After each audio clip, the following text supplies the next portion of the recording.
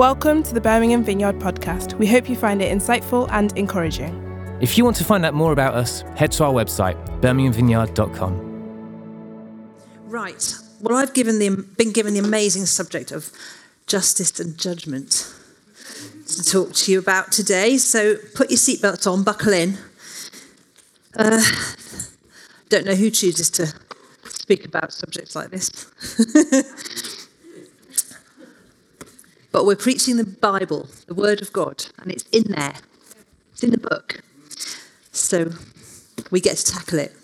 Okay, this is the third week of our series in the book of Hosea entitled Relentless Love. And we're looking at different aspects of the character of God throughout this series of about eight weeks or so. And today we're exploring themes found in chapters 4 and 5 of Hosea. And I want to look at those and how really the themes in those chapters of the book find their fulfillment in Jesus. So I want to start by just asking you a question. Have you, or can you think of a time when you have been wronged? Perhaps you've experienced injustice. Maybe you've witnessed some kind of abuse of power. Maybe you've encountered corruption, or you've been the victim of crime, maybe a car theft or a burglary or a fraud. Now, I don't want to upset you, but I do want you to just bring that thing to mind. Did you get resolution? Was justice done? Hold that thought, because I'm going to revisit it a little bit later in this talk. First of all, let me just give you a 60-second recap in case you haven't been with us for the last couple of weeks. You can easily catch up online. But Hosea, the book of Hosea, is a lived parable of love and betrayal. It's also a collection of poetry. It's a preaching spanning about 40 years in the life of Hosea.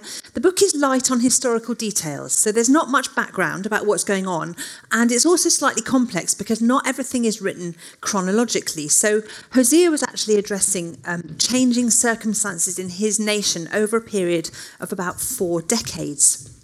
Now, during that time, the nation of God's people had been divided into 2 kingdoms, the kingdom of Israel in the north and the kingdom of Judah in the south. And it is really important to say that when the Bible refers to the historical people of Israel, it does not mean the current political land of Israel. During Hosea's lifetime, Assyria would become the regional superpower that would extend its influence in every direction, including over Israel and Judah. And Hosea spoke about the rise of Assyria and its invasion of Israel. At the beginning of the book, chapters 1 to 3, Hosea has been living in the northern kingdom. He's been a northerner. And all of his personal challenges with his unfaithful wife would have been witnessed firsthand by the community there. And now for the following 11 chapters, Hosea has journeyed down to the south, and he's now living in Judah. So we're going to pick things up at chapter 4, where Hosea's challenge to the people is that they have broken their covenant with God. That covenant of God made by God with his people on Mount Sinai.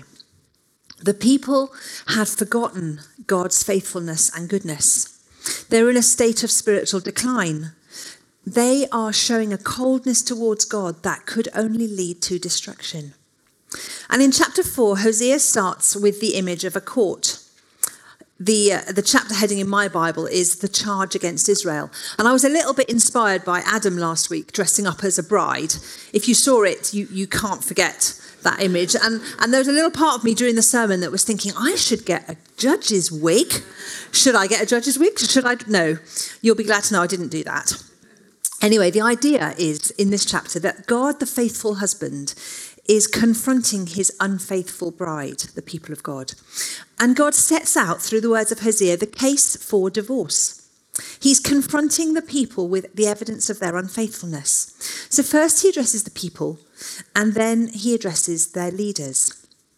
So let's look first of all at Hosea chapter 4 and verses 1 to 2. He says this, "Hear the word of the Lord, you Israelites, because the Lord has a charge to bring against you who live in the land. There is no faithfulness, no love, no acknowledgement of God in the land." Gosh, that's quite harsh, isn't it? No faithfulness, no love, or the word for love there, hesed, means loving kindness. There's no loving kindness, no knowledge of God. The people had rejected God's law. Any external reference to God's ways had been utterly neglected. They were ignorant and arrogant. Their passions had become their guide. The people's appetites had taken them away from God. They'd rejected the loving leadership of their God. They had become their own highest authority in choosing independence and autonomy. The word autonomy is an interesting word. It comes from two different Greek words, auto, meaning self, and nomos, meaning law. So to be autonomous is really to be a law unto oneself. There was a philosopher called Immanuel Kant, and he popularized the idea that moral truth or law is not without, like external to us, but it's within. It's not objective, but it's purely subjective, whatever we think. And for us now in the 21st century, it's kind of summarized in a cultural slogan that you might have heard. You do you, or do what works for you. The assumption is that you always know best. You are the highest authority. But here's the problem that Hosea expresses in chapter 4 and verse 6. My people are destroyed from lack of knowledge. The people's rejection of God and thinking they knew best was destroying them. They don't know God's words or his ways. And as I was reading this, I felt challenged. Perhaps it begs the question, do we know God's words and his ways? Do we? What are we actually doing to get to know God? You see, we all get the fact that what we feed on physically, what we physically eat, will affect our health. If I eat all the junk food that I would quite like, if I eat all the chocolate and the crisps that I might crave, I won't be fit and healthy. But what we feed our minds on will very quickly affect and shape our values and our thoughts. And our values and our thoughts then show up in our actions. So our spiritual well-being, how we're doing with God, really depends on our diet. What we consume really matters. We need to feed on God's wisdom, on his truth, and on things that will nourish our soul. It says in Psalm 19, verse 10, the decrees of the Lord are just and fair. They are sweeter than the purest honey. Andrew and I have been listening to a podcast recently called The Diary of a CEO with Stephen Bartlett, the entrepreneur, who you might have seen on Dragon's Den, interviewing Professor Scott Galloway, who is a marketing expert and an investor and coach. And Galloway said this really interesting thing. He said, I often meet young people who want to make progress in life. They ask for advice. The first thing I do is I ask for permission to grab their phone. I open up the app that reviews screen time for social media use and games, and I look at their search history. I see what they're consuming, and I can tell them exactly what they are becoming. That can become quite a wake-up call for those young people. We really do become what we consume. So Hosea verse 6 in the Passion Translation says this, my people are ruined because they don't know what's right or true. So then Hosea goes on to address the leaders, having laid out his accusation against the people. Because the priests had neglected their duty as the teachers of the people. They were called to be the nation's spiritual educators, but they were failing badly. The people were stumbling because their guides were stumbling. So God confronts the guides. He confronts the teachers. It reminded me of Jesus' words when he confronted hypocrisy in the Pharisees. He said, you are like blind guides trying to lead each other. Both of you will fall into a pit. And here Hosea says, you stumble day and night, and the prophets stumble with you. So having reviewed all the evidence, God gives his verdict. God gives his judgment, if you like. And he says, because you have rejected knowledge, I also reject you as my priests. Because you have ignored the law of God, I also will ignore your children. The more priests there were, the more they sinned against me. So every time they added more priests, the more sin there was. They needed leaders who were faithful to God. You know, it's a weighty responsibility to lead God's people. Those guys who've stepped up to take on a small group are taking on a responsibility. And those of us who lead are stepping up to be judged more strictly, not just by people, but also by God. So please pray for us as your leaders. In James, the book of James, chapter 3, it says this: "Not many of you should presume to be teachers, because you know that we who teach will be judged more strictly." That tends to keep us focused when we're doing our sermon prep.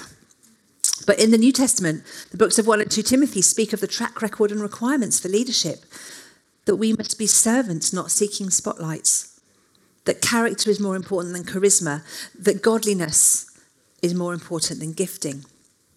So to aspire to lead is a good thing, but it comes with high expectations to follow the way of Jesus and to be a godly leader.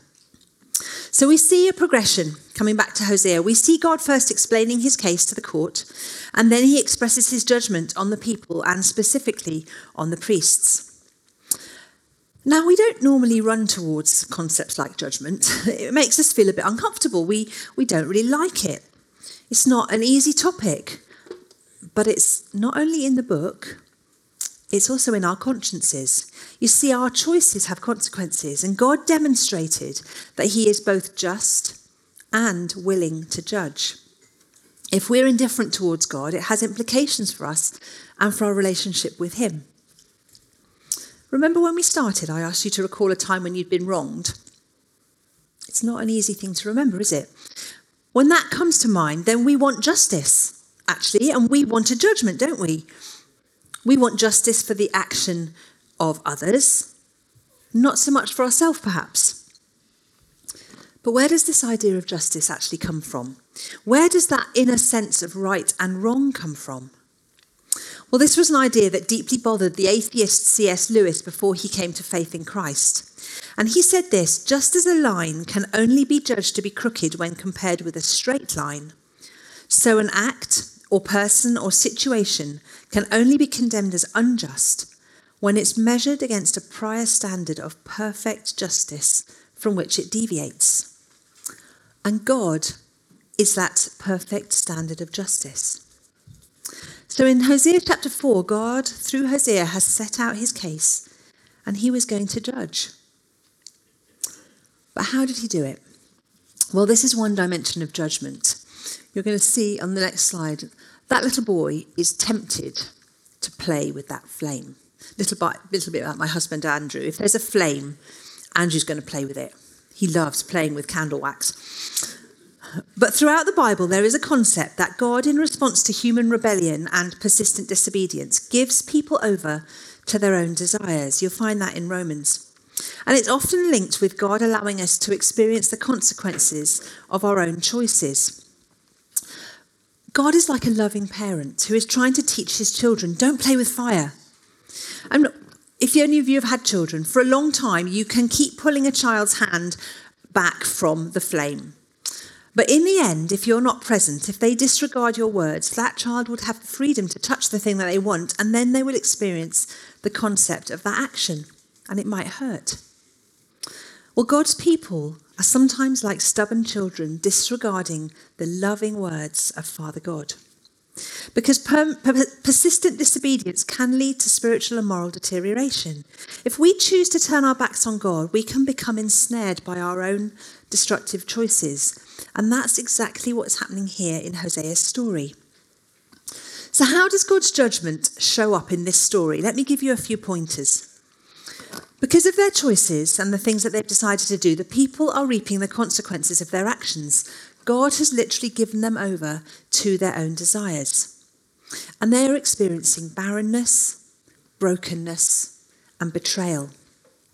So barrenness, the land is barren, the land is dried up, because the people have been looking to fertility gods and idols for food and harvest. That's who they've been praying to. And so God is going to give them exactly what those idols deliver, which is absolutely nothing. And then there's brokenness, because the people have been endorsing and engaging in sexual relations with shrine prostitutes. Their children were copying their example. And in the land, there was sexual oppression, there was adultery, and there was prostitution present in God's people's families. And then betrayal. Hosea mentions Assyria, the regional superpower, and God has repeatedly warned them about this. But in their ignorance, the people will turn to Assyria for help. And they little suspect that in years to come, Assyria will be the very empire that will ultimately destroy them. So what the people wrongly turned to for help turned on them and tore them to pieces. And you know, as I read the words in chapter 5 of Hosea, it's incredibly sad. You feel the sadness in God's heart as he writes.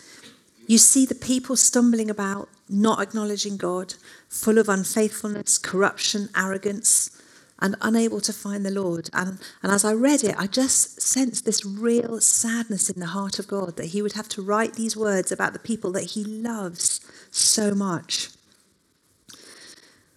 The warning that we can take from this is to be careful what we turn to in trials. God's judgment in Hosea was to give the people over to the thing that they wanted.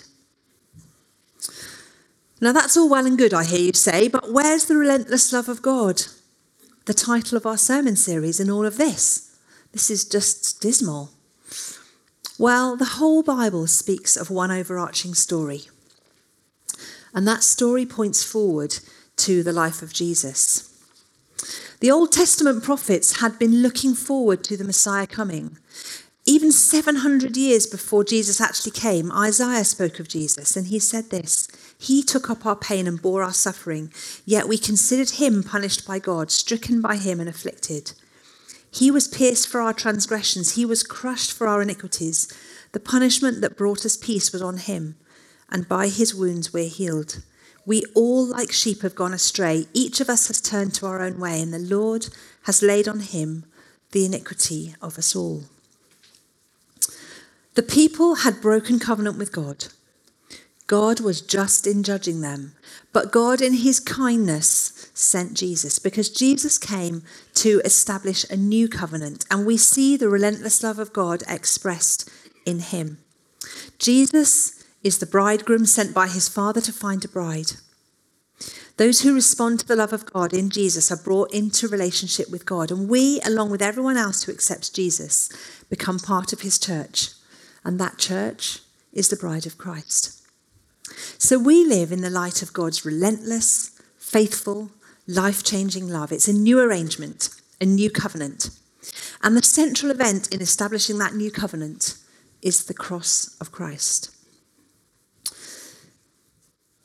In Romans chapter 5 and verses 8 to 9, it says this: "Christ proved God's passionate love for us by dying in our place while we were still lost and ungodly," like those people that Hosea is writing about.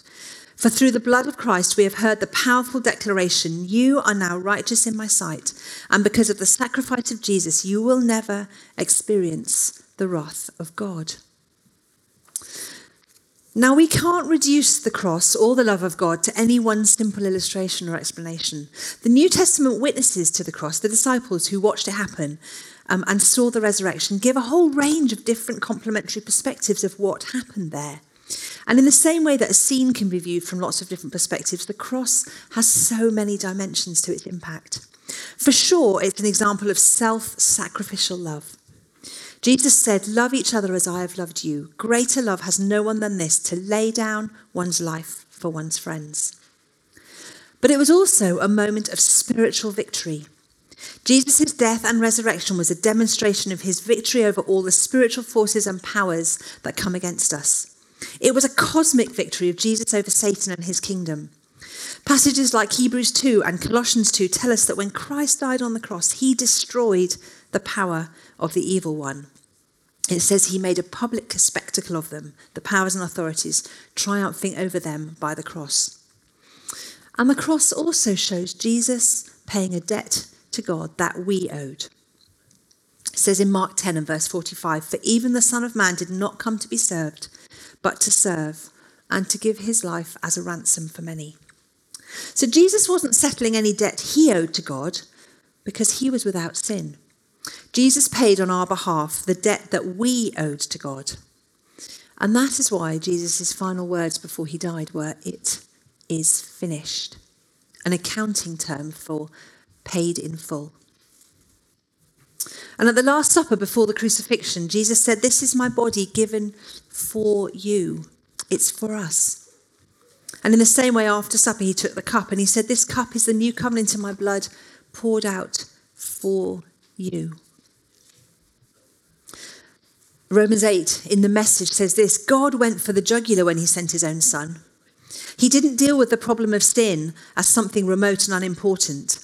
In his son Jesus, he personally took on the human condition, entered the disordered mess of struggling humanity in order to set it right once and for all.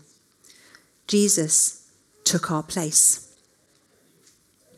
And John Stott said this: at the cross, Jesus paid the full penalty for our disobedience himself. He bore the judgment we deserve in order to bring us the forgiveness we don't deserve. On the cross, divine mercy and justice were equally expressed and eternally reconciled. So the judgment of God that should be ours was dealt with in full by Jesus on the cross. There was a lovely story that I read that Billy Graham had told. And he said this: once when I was crossing the North Atlantic in a ship many years ago, I looked out of my porthole when I got up in the morning and I saw one of the darkest clouds I had ever seen. Now, if any of you have been on ships and you look out of your window and you see a dark cloud, it's not a good sign. You know you're in for a bit of a troubling few hours. He said, I was certain that we were in for a terrible storm, so I ordered my breakfast to be sent to my room, and I spoke to the steward about the storm. And he said, there's nothing to fear. We've already come through that storm. It's behind us. If we've trusted Jesus, we have come through the storm of God's judgment already. That happened at the cross. And Romans 8 and verse 1 says, the case is closed. There remains no accusing voice of condemnation against those who are joined with Jesus. A few years ago, we had a friend in our church whose story kind of mirrored Hosea's. He had broken his marriage vows and he had had an affair. And his wife was devastated. His marriage was on the rocks. He was trying to do things to mend his marriage, but the guilt and shame that he felt for what he had done was crushing. And one Sunday, he came forward and he took communion. And for the first time, he grasped the significance of what Jesus had done. This is personal. This is for you. And in that moment, forgiveness lifted off his shame and empowered him to go back and to faithfully serve his wife, and rebuilt his marriage, and they're still together now. You know, guys, we've all been a law unto ourselves. We've all hurt others. We've all hurt ourselves, and we've all turned away from God. We've wandered off, and we've made some bad choices when we were under pressure. Or you might be thinking, well, it's not too bad. I'm not too bad of a person, really. Well, it got me thinking that just this week in the news, Welsh Water has admitted illegally spilling untreated sewage into rivers for 20 years. You might have read about that in the papers. So if I was to offer Joe this glass of water, here, Joe, would you like a nice glass of water? You'd like that, wouldn't you? Yeah. You might want to know where that water's from. And I'm going, it's lovely Welsh river water. It's lovely. Yeah, it's great. It's 99% pure, I'm sure. I mean, 99% good. It's lovely and pure. And now Jo, if she's got any sense, probably wouldn't touch it. Because the 1% sewage, guys, this is a fresh bottle of water. Don't worry about it. It's not Welsh. You can drink it. But the 1% sewage in the water changes everything. Water is either pure or it's not pure. It's the same with us. Our pride, our independence, our self-reliance, our autonomy changes everything. In God's sight, we're not pure, but Jesus is. Sometimes we're too stubborn, too afraid, or too proud to admit what we need. The truth is, we all need God's forgiveness. I heard it put this way by a pastor that I know. Jesus is the one who dies for us while we're his enemies. He's the one who prays, Father, forgive them, while he's being killed. Jesus is the one who loves to the point of death. And even after he's dead, the grave can't stop his love. He has the gall to come sauntering out of the tomb on Easter Day so that he can love some more. In Jesus, we see the relentless love of God. The leaders in Hosea's day were blind guides. They were walking in darkness. They were unable to lead the people into truth. Jesus is the only leader who deserves your full allegiance and complete trust. Because he said, I am the light of the world. If you follow me, you won't have to walk in darkness, because you will have the light that leads to life. Like the people explained in the book of Hosea, it's easy to look the wrong way for help. What those people turned to turned on them. But Jesus promises something altogether better. He said in Matthew 11, turn to me, come to me when you're weary and burdened, and I will give you true rest. Learn from me, for I am gentle and humble in heart, and you will find rest for your souls. So in a culture that says you do you, we do Jesus. And God's not surprised by our faithlessness or our rebellion. His love for us will never depend on our behaviour or our performance. We're secure in his love because it's rooted in his unchangeable decision to love us. And that love has been clearly displayed at the cross. And today, God is inviting us all to lay down our lives at the foot of the cross, to fully trust that Jesus has done everything needed to bring us home to God. He wants our lives to be changed by the relentless love of God. We hope you enjoyed the talk and found it helpful. We'd love to welcome you to one of our gatherings. We meet in multiple locations at multiple times on Sundays, as well as in midweek small groups across the city. More information on all of these can be found at our website, birminghamvineyard.com. Thanks for listening. Have a great day and God bless.